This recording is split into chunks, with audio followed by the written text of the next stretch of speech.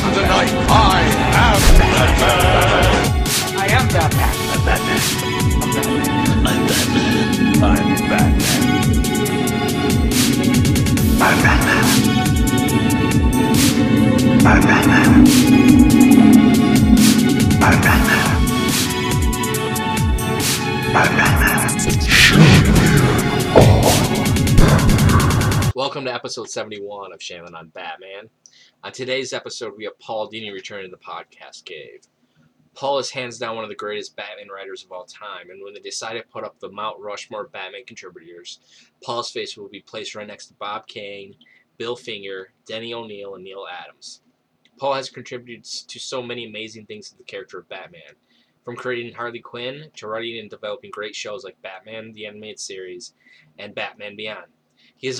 He also has had a hand in the feature-length animated films in Batman Mask of the Phantasm and Batman Beyond Return of the Joker. Additionally, Paul is an Eisner Award-winning author for writing the amazing Mad Love. If you haven't had a chance to check out Paul's new graphic novel, Dark Knight, A True Batman Story, I'm telling you now, as soon as you're done listening to this episode, order that online or find your nearest comic book store to pick that book up. This is the first graphic novel to bring tears to my eyes. Welcome back to the show, Paul Dini. Hey guys, how are you? Good. Not bad. Thanks for coming on, man. Awesome. My pleasure. So let's jump right into it. As a kid, when we were reading the Dark Knight story, like you showed like a photo, a panel of the Fleischer Superman. Yeah. Did you ever, when watching that, and you thought to yourself like, man, why don't they do a Batman? Did you ever think for a moment like, maybe one day I'll be the one developing the definitive Batman animated show? No, not at the time that I saw the Fleischer Supermans, because I was in college and I really had no idea what I was going to do with my life. I liked writing, I liked drawing cartoons, I liked acting, I liked goofing around on the radio. So I was hoping I would get a job that would somehow involve one of those. It was one of those things I always wanted to see as a fan after watching the Fleischer cartoons, because I was thinking like, boy, they could do a lot with Batman. The Fleischer cartoons didn't really have much in the way of villains. It was mostly mad scientists or spies or natural disasters or monsters or something. And I thought if they could get into the arch villains in Batman at the time, like the Joker and Two-Face and some of the others, that would be an incredible animated series of shorts to do. But they never did. And I always thought it was because Batman, at the time, I always thought that Batman might have been a more second-tier character back in the 40s. Superman and Captain Marvel and Captain America were probably the ones that they were developing, and Batman was probably a little more obscure until the 60s, and then he got his own TV show. I know he was popular in publications, and he'd show up on the Superman show, radio show every once in a while. But I always felt like until he was in the Adam West show, he was like, undiscovered territory. Yeah. So last time we had you on the show, we were closing into that Batman vs Superman date. Mm-hmm. What did you think about the film? Well, I enjoyed parts of it. I thought Ben Affleck makes a great Batman, and I feel like a lot of the superhero movies have to be such epics that little things fall by the wayside, and that's a statement I can make pretty much about every superhero movie I've seen so far this year. So I feel like, these are such big epics, and they have so many characters to service that some of the details get lost. Like in Civil War, I didn't really know who the villain was until I came home and read an account of it on Wikipedia. And to me, Baron Zemo is a guy with, the crown and the cloth over his head, and Red Skull, Dr. Doom type guy. Right. And here he was just a guy who hated the Avengers. It took me a long time in the movie to figure out exactly who he was and why. And I guess that was the point. It was sort of interesting that a regular guy who's angry could bring down the Avengers or break them up. But I was sort of, I was kind of hoping for something a little bit more. There was a little bit of the same feeling, Batman, Superman, and then Suicide Squad. It's just that I felt that they could have been a little cleaner as far as the villains and the motivations and everything. I felt a lot of the things about the characters they had gotten really right. it was fun seeing Batman in action and things like that. It's just that, they're starting to do it, I think, with Suicide Squad. And what I really loved about that movie is you saw little vignettes that really spoke to the heart of DC Comics and DC Comics fans, like the Flash taking down Boomerang, and the scene with Deadshot and Batman and Harley on the car. That's great stuff, and that doesn't have to be. It doesn't have to have the whole gravitas of an origin story and a subplot and a romance. You can just get right to the meat of it, and that's what I really loved about, especially about Suicide Squad, is you got such a flavor of the DC universe, and judging by what the audience thought, the audience is right with that. So let's not do the origin stories anymore. Let's not do the romance, the BC stories. Let's just get right to the action and make a movie out of the good stuff. It's all there. Yeah, you actually wrote a draft for Batman versus Superman and Batman Beyond. Can you talk a little bit about those drafts and like how you got involved with Batman versus Superman and Batman Beyond, the live action versions? Sure. This is some years back. It was about probably about 15, 16 years ago. It was when we were doing Batman Beyond or wrapping up Batman Beyond. There was some interest in developing the series as a live action movie and potential franchise. And the director that Warner Brothers had chosen to spearhead it, Boaz Yakin, was interested in working with myself and Alan Burnett and as writers on the project. So it was an interesting way of working because Boaz took it, wrote the first draft, and then Alan and I came in, and we had story meetings and everything with him along the way. But it was just one of those things that just never seemed to gel. And I think a combination of Boaz's busy schedule and another project he wanted to take, and that one just sort of fell by the wayside. And then Alan and I did owe the studio another draft of a script, and they had cooled on the Beyond concept. So they said, well, what about Batman Superman, which was an idea they wanted to pursue. So we came up with ideas on that. We went through a period of pitching and story development. And again, it was just sort of the wrong time for it because they hadn't really figured out what they wanted to do with really either character. They thought pairing them up at some point would be a good idea, but they didn't know if they wanted to go back and do a regular Batman movie, a regular Superman movie. And finally it just sort of we went in and we met with various people and various production people who had ties to the prospective director at the time, and it was a hard process of just trying to surmount hurdles of getting to be heard by somebody who could make a decision. And ultimately it was one of those things where they just said, here we're going to just call it a day, pay off, and that's it. So it's standard development stuff. It happens all the time. And I think it was a few years after that they decided, okay, we like Christopher Nolan's take on Batman, and we're just going to reboot the whole thing and see where we go from there. So it was like we did get a turn at bat, so to speak, but it was really, for a variety of reasons, it just didn't happen, and that kind of goes with working with a big corporation. It's all what their needs are at the time and how they want to start things off. So, that's how that worked out. Well, can we just take like 2 seconds and get Rihanna on? She just tried to call in. Sure. Sorry. If I do, I seem like to close off everything. Okay. All right. What are we doing here? All right. There we go. Good. All right. Cool. I have a question. So Sure. I recently rewatched the uncut version of Return of the Joker. And I saw a really cool like side by side comparison of stills that were in the original and then stills that were in the TV movie, and it's a way more graphic cut to watch the uncut version. Oh yeah. Yeah, and I was wondering, is any of that, were you involved in any of the cuts that were made to that? Because like when Joker says, when his last words are, "That's not funny," and that doesn't make it into the final cut of the film, like how does that make you feel as a creator? Well, that was a rather kind of frustrating process with creatively with that that movie, and the fact that we started production of a mind to do a very specific thing, and then once the movie was completed, we had to change it. And part of the reason was it was I'm trying to get everybody on screen here. I can't really do that. All right.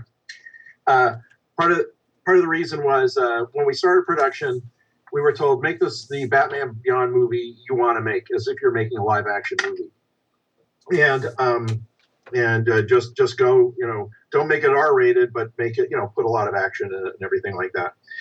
And what happened was we started production, and by the time the film was ready, again, there's a lot of back and forth that goes on in the promotion of the movie and the creation of the movie that has nothing to do with the movie itself. It has to do with promotion and getting it out there, and then other people who see the movie.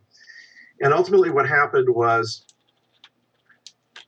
the version of Batman Beyond we were making for Kids WB was fell within their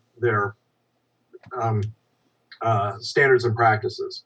And they would give us notes about things where they felt it was too extreme for some of the action and things like that. And there was also the network at the time, their children's division had some creative input into the scripts and into the ideas of what we were presenting.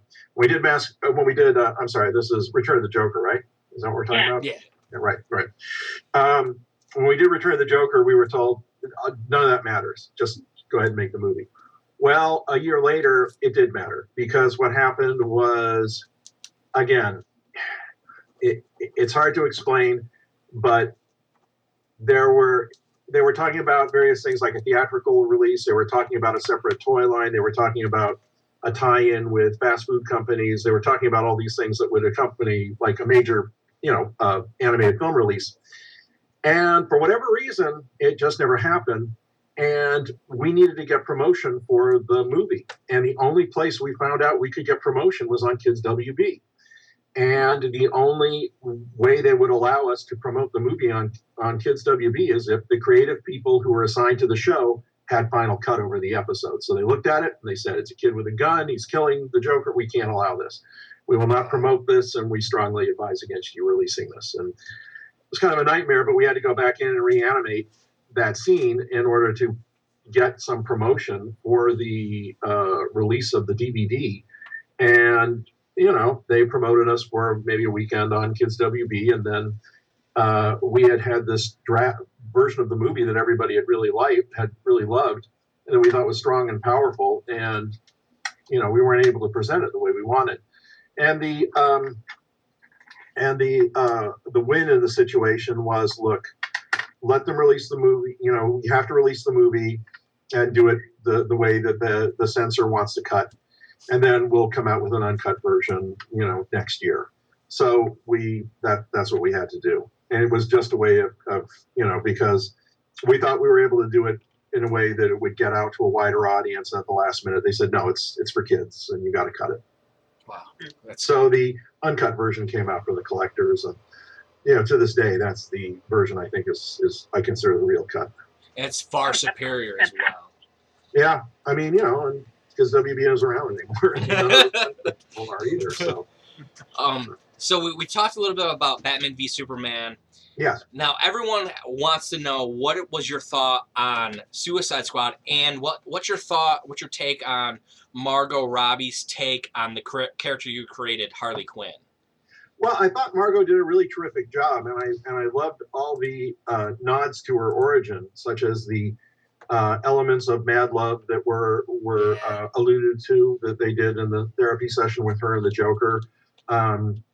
Some of their relationship, and of course the brief flash of her in the Bruce Timm costume is interpreted by Alex Ross, in the little dance sequence they did there. And I felt that she had a really good sense of humor about capturing the character. And there are moments where you see that it is that her mind is always working. There's that moment where she is sitting on top of the car, sad that it looks like the Joker has died, and she takes off the collar and throws it away. And then the team comes up, and suddenly she's all smiling again. And there was a lot. She really captured the kinetic and energy of the character, and a character who was always, bouncing from one thing to another. And I felt that worked very well, and especially worked well for the version of Harley that's in Suicide Squad now. And if anything, it just proved to me like, yeah, that character can support her own movie. Yeah. You just have to come up with a good tight story and a reason for her to be doing what she's doing, and because I think I'll just say it. I think a lot of the reason the movie has made the money it's made is because of the appeal of the characters, particularly Harley and the relationship she has with Deadshot. Harley and Deadshot are the big draws of the movie, and I would watch a solo movie about either one of those characters. So did anyone from the Suicide Squad film ever reach out to you on advice on how to interpret these characters? No. That's a division I have no contact with at all. It's the people making the movies are their own thing. Like the last time you were on the show, you talked about how exciting it was for you to see like the trailer of Batman on top of the car, right, trying to take out the Joker and Harley. When you saw that for the first time, like you talked about like last time the animated show, how awesome it was to like write those scenes. And what was it like for you to see those scenes, really come to life live action? Jared Leto as a Joker, Margot Robbie as Harley Quinn, and Ben Affleck as Batman. Well, I thought it was great. I just wanted more of it. I felt that the take that Jared had as the Joker was really good and really interesting. And, like I said, I knew nothing about the movie, absolutely nothing other than what I'd seen in little clips before going in to see it. And I was under the impression the Joker was the villain in the movie. And I thought it was something like, I don't know, the Suicide Squad had already been in place, and the Joker is doing something heinous and evil, and Batman, for whatever reason, can't get at him, and so they bring in Harley to join the team, and then they go after the Joker. And so to see that it had such a heavy supernatural element to it, it took me completely by surprise. And the Joker is just kind of a guy who wants his girlfriend back. And I thought his take on the character was really interesting and really scary. And from the minute I saw the character, Jared's version of the Joker, I thought, well, this is a version that kind of scares me, because he looks like a combination of a death rocker and a gangster, a modern day gangster. So that's really great. I thought he was going to be the whole movie, and I was surprised that he was not. I definitely felt like the Joker felt more like a mob boss style character than the crazy over the top Joker. And something else that I thought was different about Joker was, you brought it up, the way that he loved Harley Quinn, the way that he really wanted his girlfriend back. Did you like their chemistry as that couple that they showed in the film? Yeah, I did, because and I know that their relationships in the comic books have been varied, but if this is the first time that a movie audience sees the Joker and Harley, let's give them a place to go from. I certainly didn't mind that he came after her, that he seemed to love her, or that he had this passion for her. I feel like, let's not do the whole Joker Harley relationship in one movie. Let's show them, having a happy ending, and then go from there with the next movie and say, then you can bring in more of the idea that he's not the world's greatest boyfriend, and that she's stuck on him and maybe shouldn't be, and the relationship sours in some way and she gets away from him.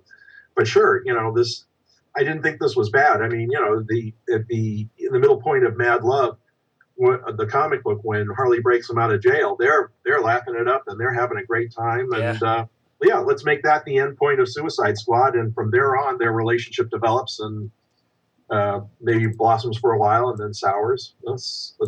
I'd like to go back to that and see, how they handle that. That's awesome.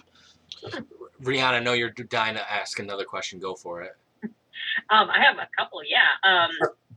So I guess, did you feel, when you started writing for Batman, I know you started with Tiny Toon Adventures. How did you get started initially with WB, and what advice would you give people that want to do what you do? Well, what had happened was I had been writing animation for about 10 years prior, before joining, 9 or 10 years before I joined Warner Brothers. And my career had been in sort of developing stage where I was getting work in the early 80s wherever I could get it. There was a lot of work available to people who did animation or who wrote animation or wanted to produce. That was back when Saturday morning TV was a major entertainment force on television networks, and also afternoon TV was rising and was very powerful. So it was a good time to start a career. And in the early 80s, I wrote for just about every show that I could get an assignment on, and occasionally I would, go for a year working at a studio like Ruby Spears or Filmation. And then in the later 80s, I worked at Lucasfilm for a while, for about 4 years there. And that was just prior to Tiny Toons. But while I was starting my career, I met a guy named Tom Ruger, who was a very creative writer and producer who spearheaded the development and the creation of Tiny Toons and Animaniacs and Pinky and the Brain, and probably about a dozen shows I'm forgetting. But we became very good friends, and he liked my work a lot, and I liked his work a lot. So even when I was working up at Lucasfilm, if I had time to do a freelance assignment for him, he was working at Hanna-Barbera at the time, I would do it.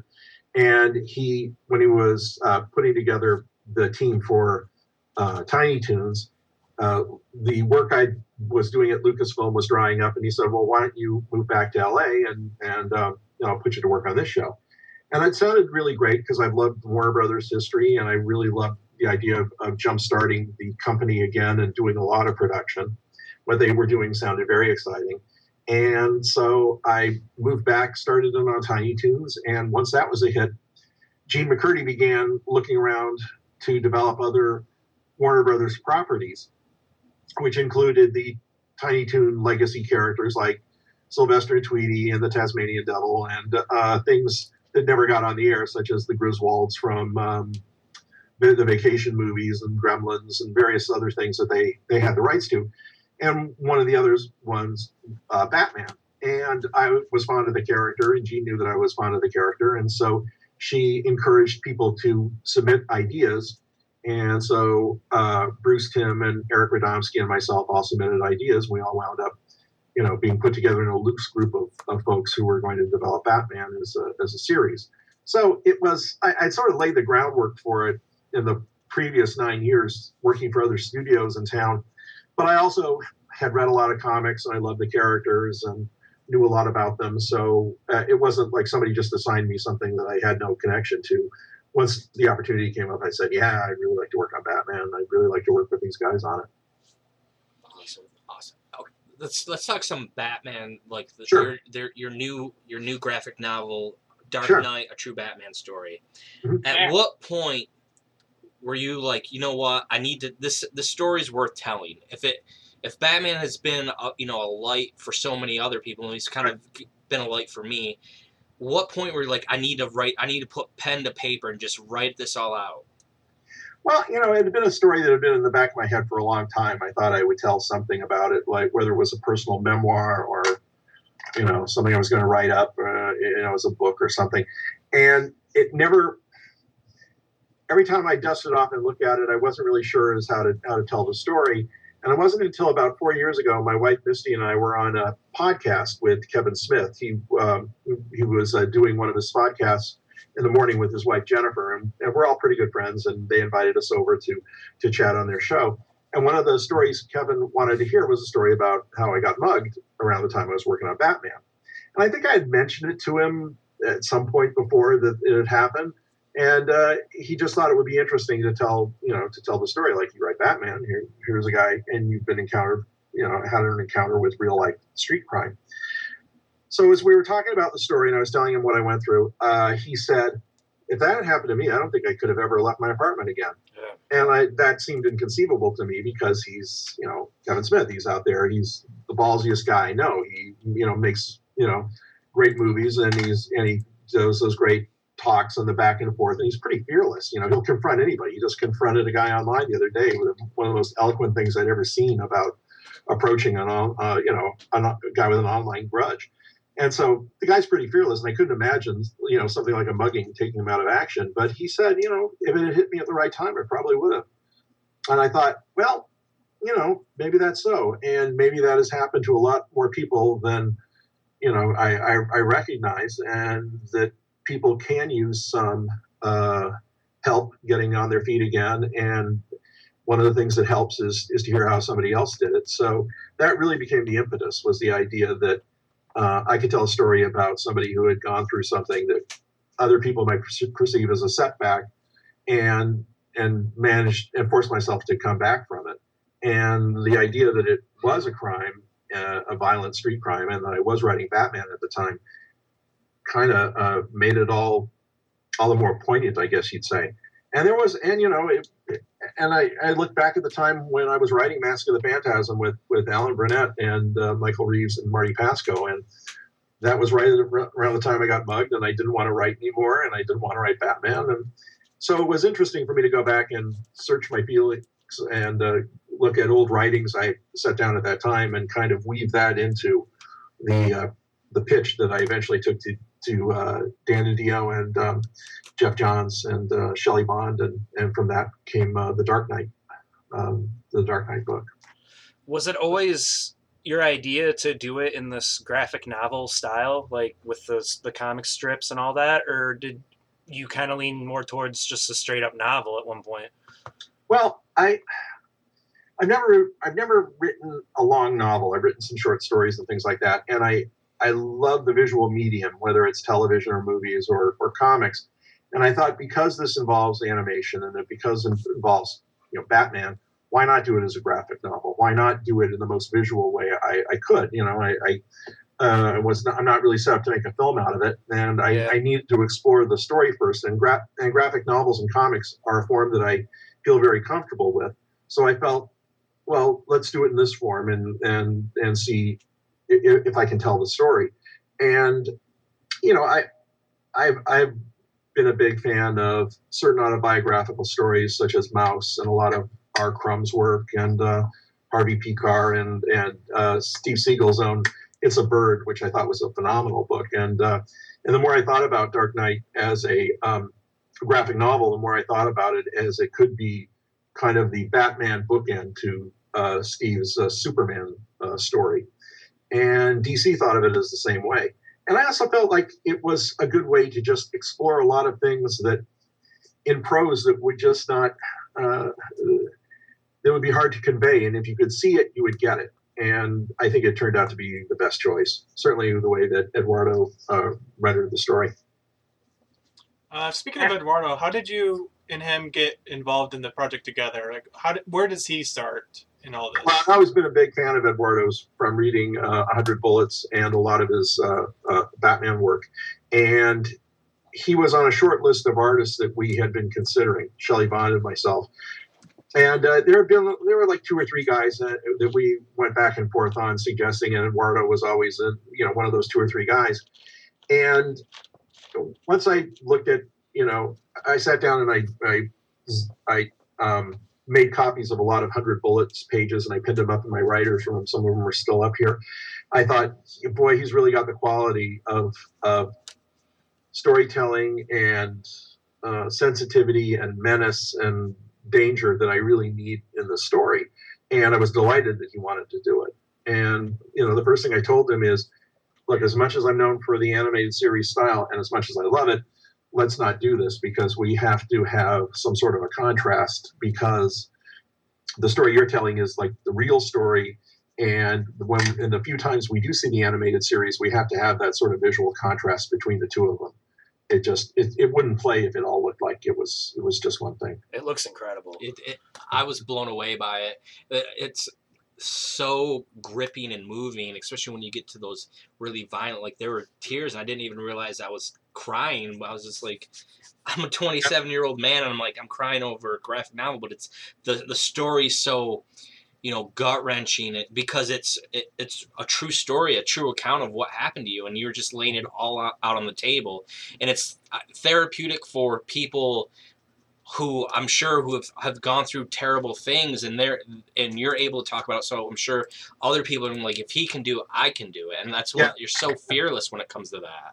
Well, that was the idea. It was like, thank you also. I just wanted to say, look, this chubby bastard who writes cartoons can do it. You can do it. Come on, just pull your life back together. And it's just, the other thing that made it easier to write that story, it was hard in some parts, but it was the knowledge that I'm not that guy anymore. And he became more of a character that I could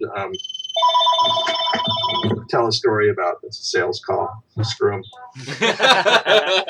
Anyway, so he was not it was more like I was an observer of that guy's life. I'm a guy who I knew pretty well, but I was no longer that person in a lot of ways. Whereas if I was still living that lifestyle, or a lot of in the manner that I was myself, that I depicted earlier in the book, I don't think I could have written that story. It wouldn't have been the same story, and it wasn't the same story than when I started writing it, because there was still some anger in it, and anger directed at myself and my attackers and the situation.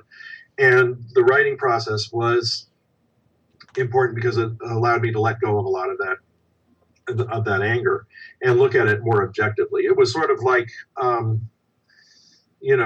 maybe what a snake feels like once it sheds its skin and looks back at this big old wrinkly thing lying there. And it's like, you can't imagine, ever being in that thing, but once you see it, you can kind of say, oh yeah, that's the old me. This is the new me. Great. Wow. I've never had anyone ever use an analogy like that in my entire life. Damn, I know, weird. I think that fixed in my head when I went and saw the new version of the Jungle Book. There's a scene where Mowgli is going through the jungle and he trips over this giant snake skin, and okay, the big snake's showing up. And when I saw that, it's like I remembered the line from the Jungle Book where Kaa says to Mowgli at the end of the Mowgli stories, it's hard to cast off the old skin. And yet you do, and you look back at what you were before, and now you're something new. So, wow. There's a little nod to Rudyard Kipling in there, I guess. Wow. Take it away, Rihanna. Okay. Wow. All right. So you've won like 5 Emmy Awards for animation. Arkham Asylum got Game of the Year in 2009. Mad Lib won the Eisner Award. You've got Annie Awards and Harvey Awards. What are you most proud of? Probably my Inkpot Award that I got from San Diego Comic-Con. Nice. It's just a reward from the fans, and I love it, and a reward from the comic convention. And when I went to the first my first San Diego Comic-Con, I heard there was this thing that they gave to the really good cartoonists. They called the Inkpot Award. And Jack Kirby had one, Walt Kelly had one. Guys I was just beginning to know, like Mark Evanier and Sergio Aragones, all had one. And to me, that was sort of like the badge of success and acceptance among the grand wizards of cartoons. So this was something I grew up loving. And when I finally got one, it was...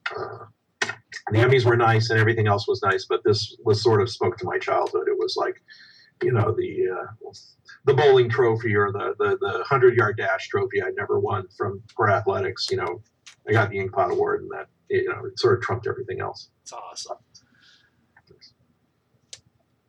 Go for it. How do you feel about the recent decision to bring Jeff Johns in as like the overseer of the whole DC films? Do you think that that's going to be a win for the comic book guys, because he knows how to keep these worlds the way that they need to be? Well, I think it's about time. Whenever anybody says to me, it's like I just say, yeah, finally. It needed somebody with like Jeff, with Jeff's intelligence and his passion and his talent for creating those stories, to run the show over there. Because, people have said to me over the years, and I'm very flattered when they say this, why aren't you writing those movies? Why aren't you, going in there and pitching those ideas? Why aren't you? Yes.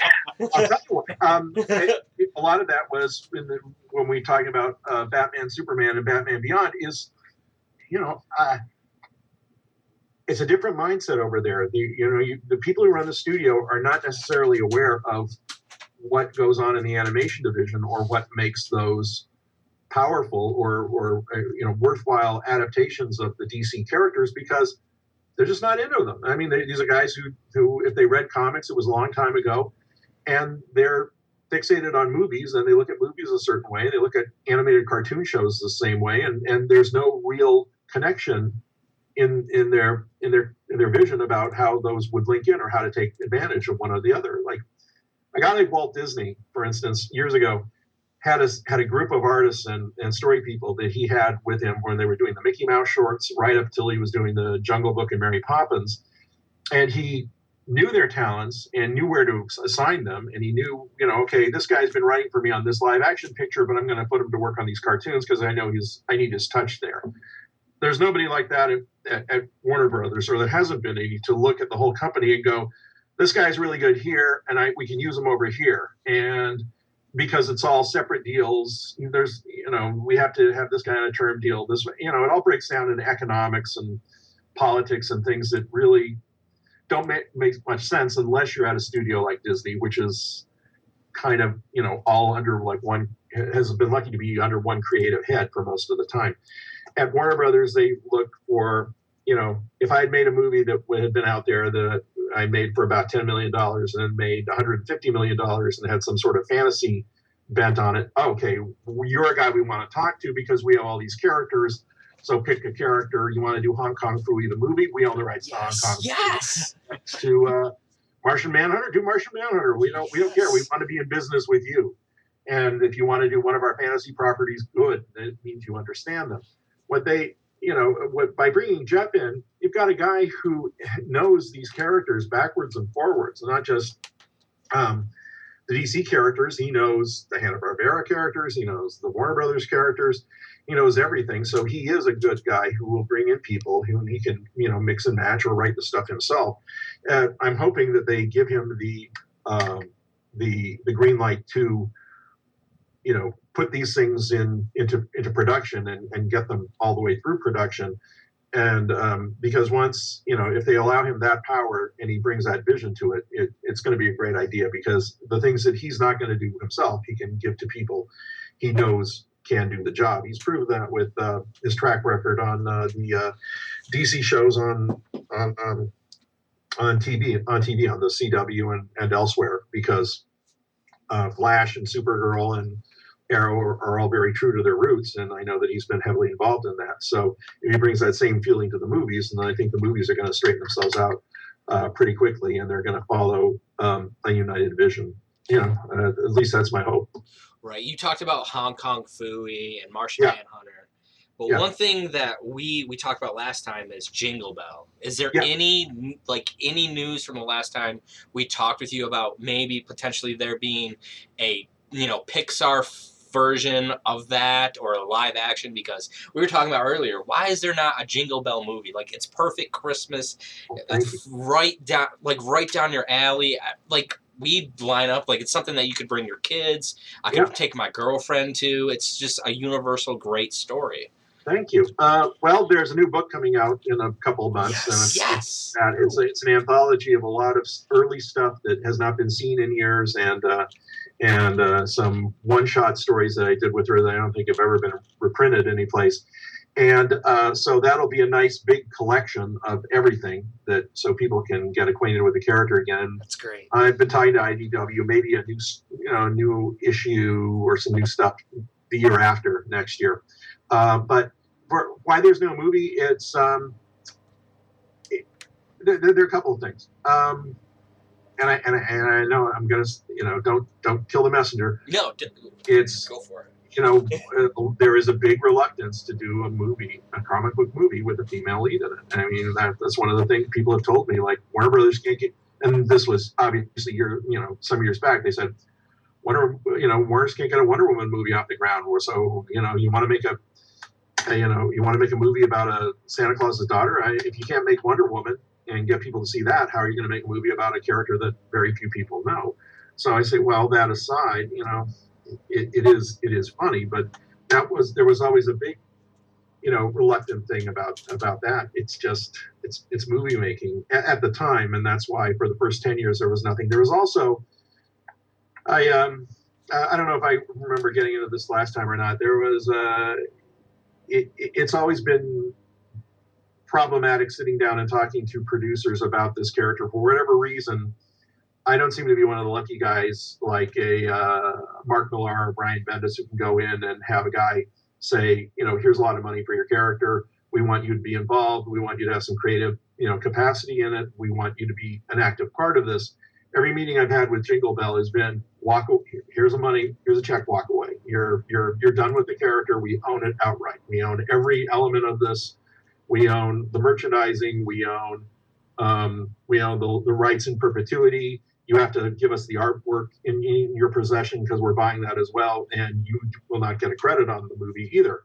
And this has been like 7 or 8 times I've been to talk to people about the character, and I'm going like, I said to various agents and managers, like, Mark Millar doesn't get that. And he goes, yeah, well, when you come up with Wanted, maybe you won't get that either. I don't know what it is, but they for whatever reason, people they do see a lot of potential in Jingle Bell, but they just want to own it outright until I can get some sort of a deal where, I at least get some sort of a share in it. I'm just not talking. I've had people call me up and say, okay, I made a deal on your Jingle Bell character, and I'm going to need some of the comic books because I've never actually read the comics, but I have a writer in place to write the movie. And I go like, who are you? And I had a meeting, and I pitched your idea to ABC Family, and they were all set to make a movie. So all I need from you is to give me the name of your lawyer, and I'll get the rights to the character.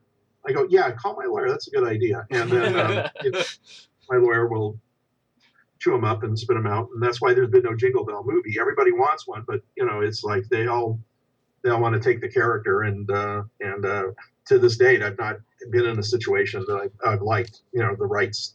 It's a rights situation. I sound like it's sour grapes and it's whining, but I've been through some incredible shit on Jingle Bell, and I felt like the only way I could preserve any sort of thing with this character is to just walk away. And in some cases, I've left the room with people screaming at me and saying, there's like, nobody turns down $5,000 easy dollars for the entire rights to your character. And it's like,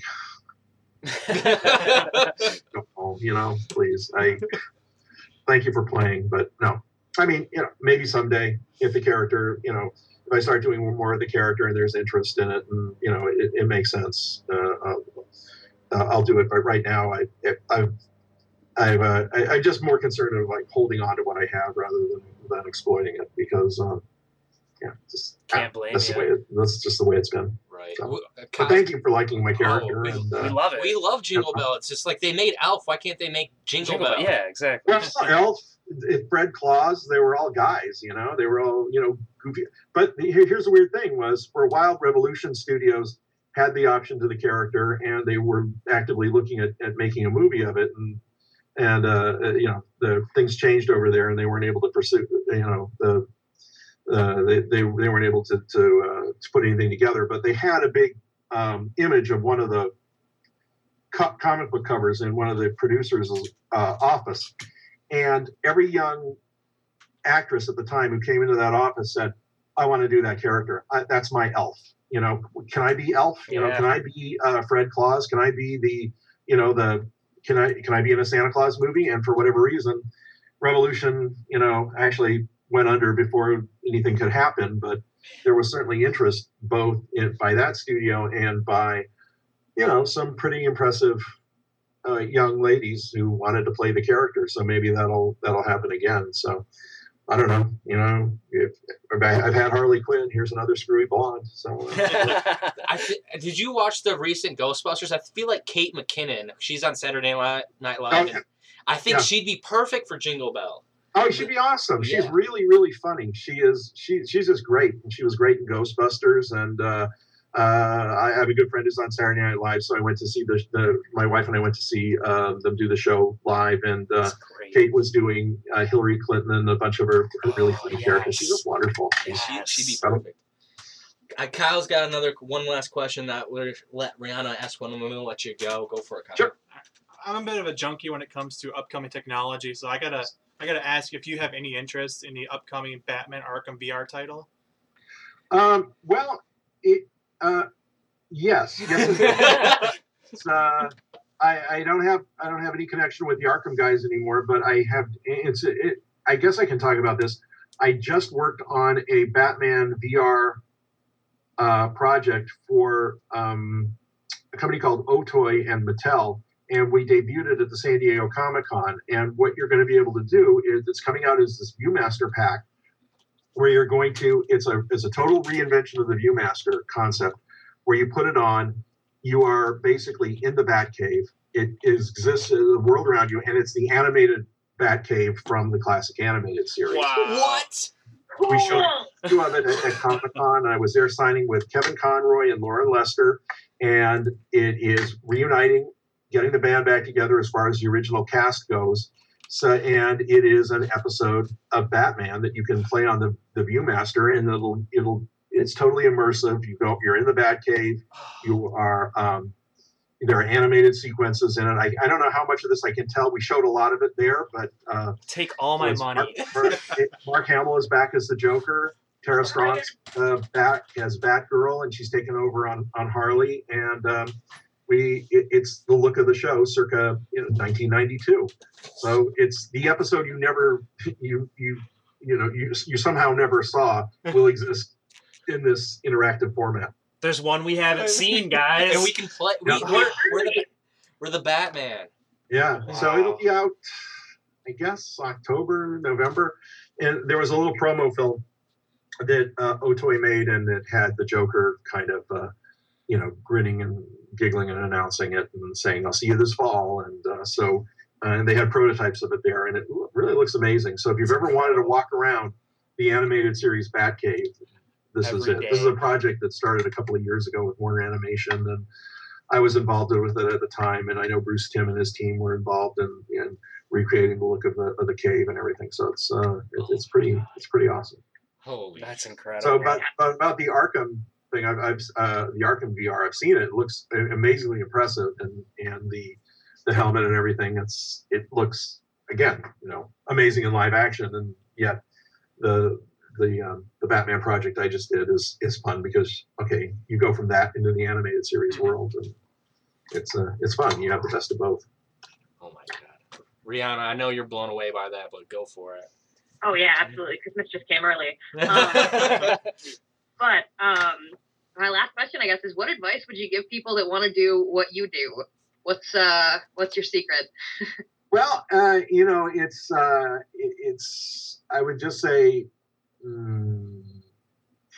just develop what you're good at, and as far as storytelling or artwork, and become the best at what you can do, and with your writing and your artwork, and if it's animation you want to do, and if it's a certain specific character or type of show you want to do, whether it's superheroes or it's something more like the Disney movies like Frozen or something like that, just know that, figure out how to make what you do really well dovetail with what they're looking for. So if you're an artist who looks to be in animation, study all the styles of animation out there, figure out what you want to do with your talent, and adjust it appropriately, and then really go after it. And the thing is that animation studios are looking to hire all the time in various capacities, and I'd say everybody's pretty busy around town, so it's a good time to get in on it.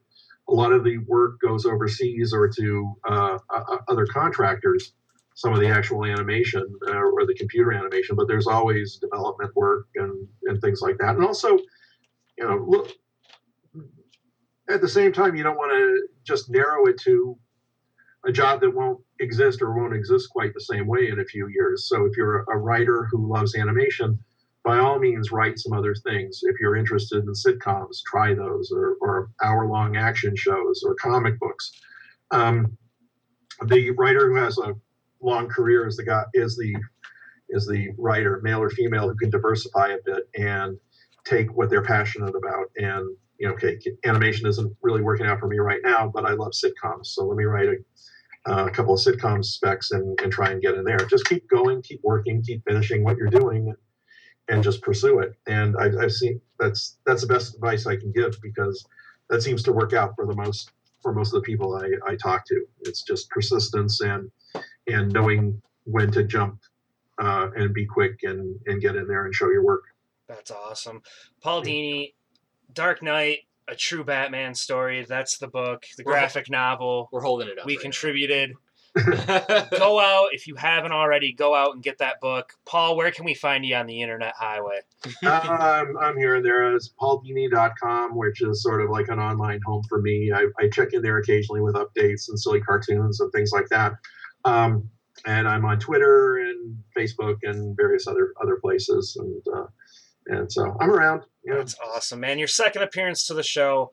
Thank you so much for coming back. Thank you. I said it last time. You literally wrote our childhood, and you keep writing more stuff that we love. Thank you so much. Not only did you Justice League Action coming out this fall.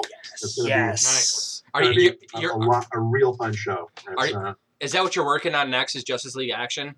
I actually finished that about it keeps popping up. I was done with it for the most part about a year ago, and then but then I don't know. They'll call me up and say we need a quick cartoon or we need a fast script. Do you want to do one of these? And so I guess the last one I officially finished was about 3 weeks ago. And but it's a lot of fun. If you like any member of the DC universe, they are in the show. There are about 150 members. So wow. If you want to, if your tastes range from Booster Gold to Wonder Woman to Lex Luthor, they're all on the show at some point or another, and it's a lot of fun. Fantastic. And looks great. Yeah, that's awesome. Thanks a lot for coming on, man. Sure thing. Thank you. Honor to meet you, dude. Thank you. And that's going to be it for episode 71 of Shaylin on Batman.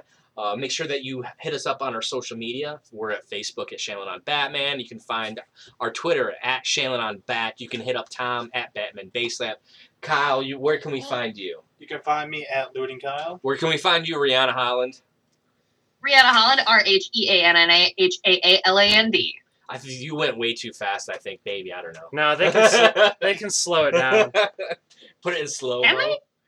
I can. I could. I mean. And then you can find me at Batman Shanlin. Make sure that you're hitting us up on Twitter, social media, or Facebook. www.podcastempirenetwork.com, ShanlinOnBatman.com. Yeah, make sure that you subscribe to our YouTube channel, Shaylin on Batman. And then, just hope you enjoyed this episode with Paul Dini as episode 71. 71. As we got a lot of good stuff. You talked about Harley Quinn. So yes. Harley Quinn. Yeah, Harley Quinn. And that's going to be it for episode 71. I am Justin Shanlin.